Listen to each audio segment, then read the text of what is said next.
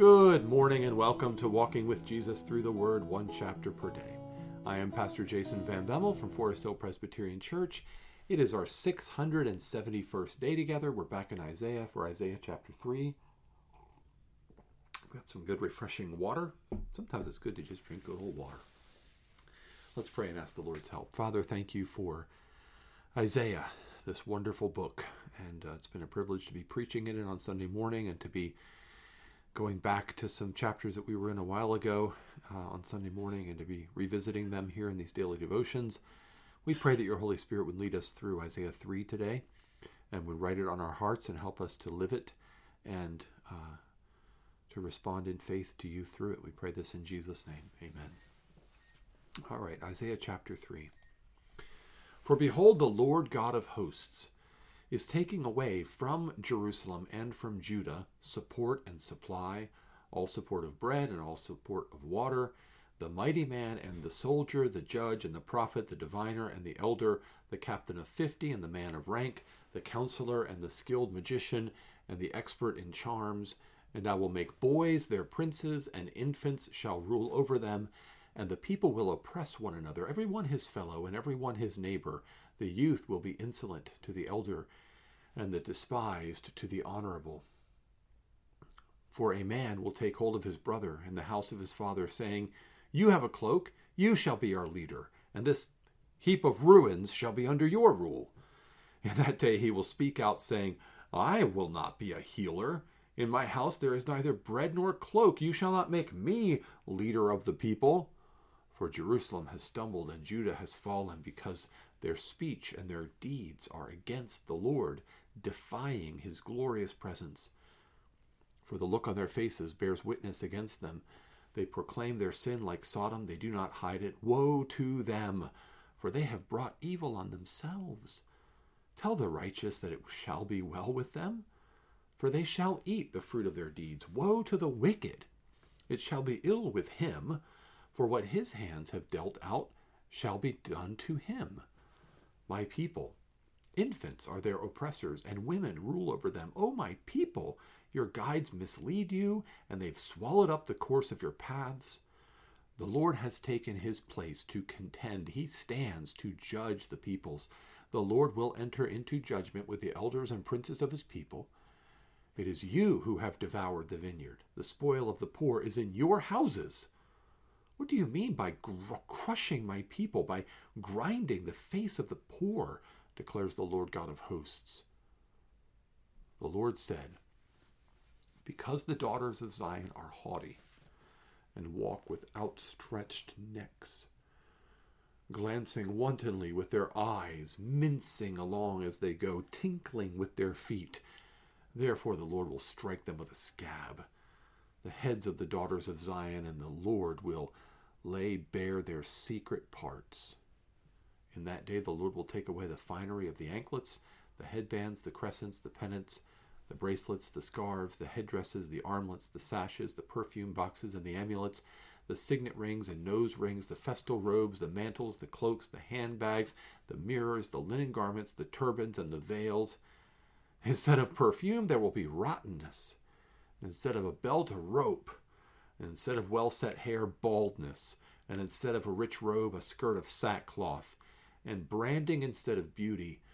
Your men shall fall by the sword, and your mighty men in battle, and her gates shall lament and mourn empty. She shall sit on the ground. Tongue twister there at the end. That is Isaiah chapter 3. The main message of Isaiah chapter 3 is, of course, of coming judgment against Judah and Jerusalem because of their persistent idolatry that we heard about a couple days ago in Isaiah chapter 2. But specifically, the forms this judgment will take. The first part of the chapter focuses on the fact that in judgment there will be no leadership. So one of the stages of unfolding judgment is a removal of any kind of competent leadership over the people. And then the second is very extreme poverty. So economic disaster and collapse. So a lack of good leadership and economic disaster and collapse. It's easy. It's just right there in front of us. the application that we can draw to American society in 2023. There's a lack of competent leadership, right? Have you looked around and said, these politicians, these elected officials, are these the best of us? Are these the best leaders we can get? Because boy, oh boy, they don't seem to know which way is up. They don't seem to have any humility, any wisdom, any strength of character, any integrity, like none of them. It seems like, right? And they're just given into greed and self-service.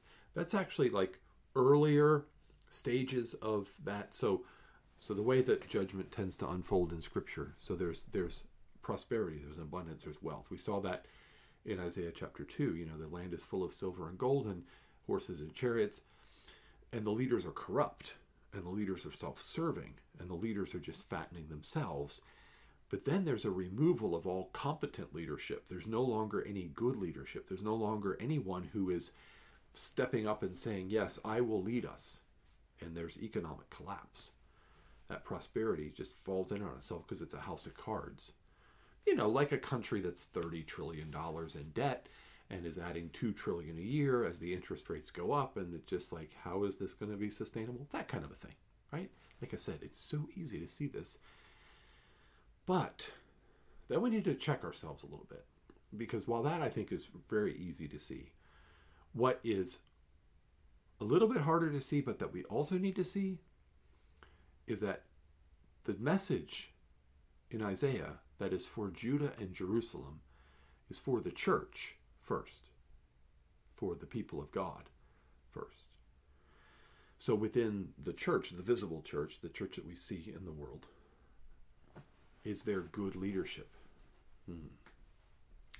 Is there integrity and,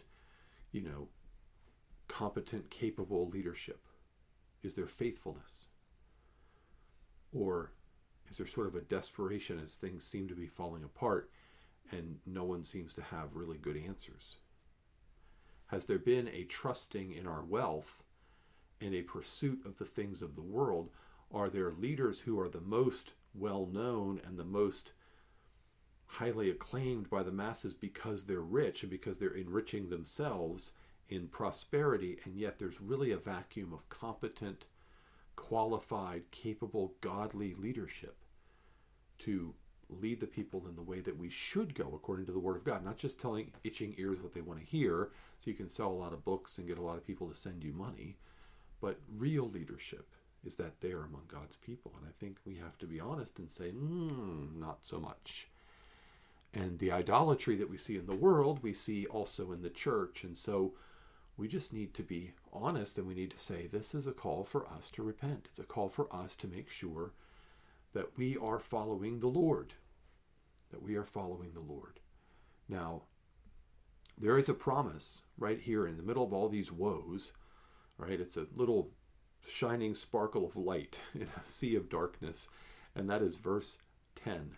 Tell the righteous that it shall be well with them, for they shall eat the fruit of their deeds. If we will be faithful to King Jesus, if we will stay loyal to him and his cause and his kingdom, not getting caught up in worldly idolatry, not following after the agendas of the world, but worshiping, fearing, proclaiming, following, serving King Jesus and his people and his cause, his gospel and his mission, it'll be well with us. God will take care of us. Even in the midst of judgment, God is able to take care of his own. But woe to the wicked, for it shall be ill with them.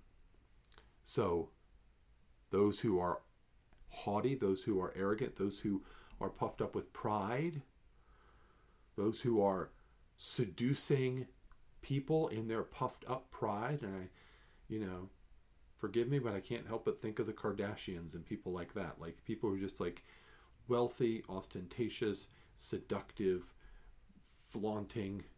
The Lord will strike with a scab and they'll be exposed. And he's going to take away, look at all these things he's going to take away in verse 18 and 19. He's going to take the finery of the anklets, the headbands, the crescents, the pendants, the bracelets, the scarves, the headdresses, the armlets, all these trappings of, what are they trappings of? Wealth and beauty, of an external and worldly sense. Gone. Your perfume's going to be rottenness. Instead of belt, you're going to have a rope. Instead of well-set hair, baldness. Why? Because you mocked God and you led his people astray, or you oppressed his people. It's a sobering word, and it's a word for the church first. Yes, it also applies to the world. It's a call to repentance, but it's also an encouragement in the midst of it. Right there in verse 10, right sort of in the middle of the chapter, is an encouragement to say, tell the righteous it will be well with them. Because all those who belong to King Jesus and who hide themselves in him have nothing to fear. Our judgment was already taken by Jesus on the cross, and God knows how to care for his own. The very hairs on our head are numbered, as we heard yesterday in Luke 12. Let's pray. Father, thank you for the truth of your word and for the encouragement and blessing it is to us. Help us to walk in faithfulness to King Jesus. We pray this in his name. Amen. Well, that's Luke 3. Tomorrow, guess what? Luke 4. That's right. On to the next one. As our regular pattern, 2 Old Testament chapters and then a New Testament and then 2 Old Testament. And so back to Isaiah 4 tomorrow. Have a blessed day in the Lord.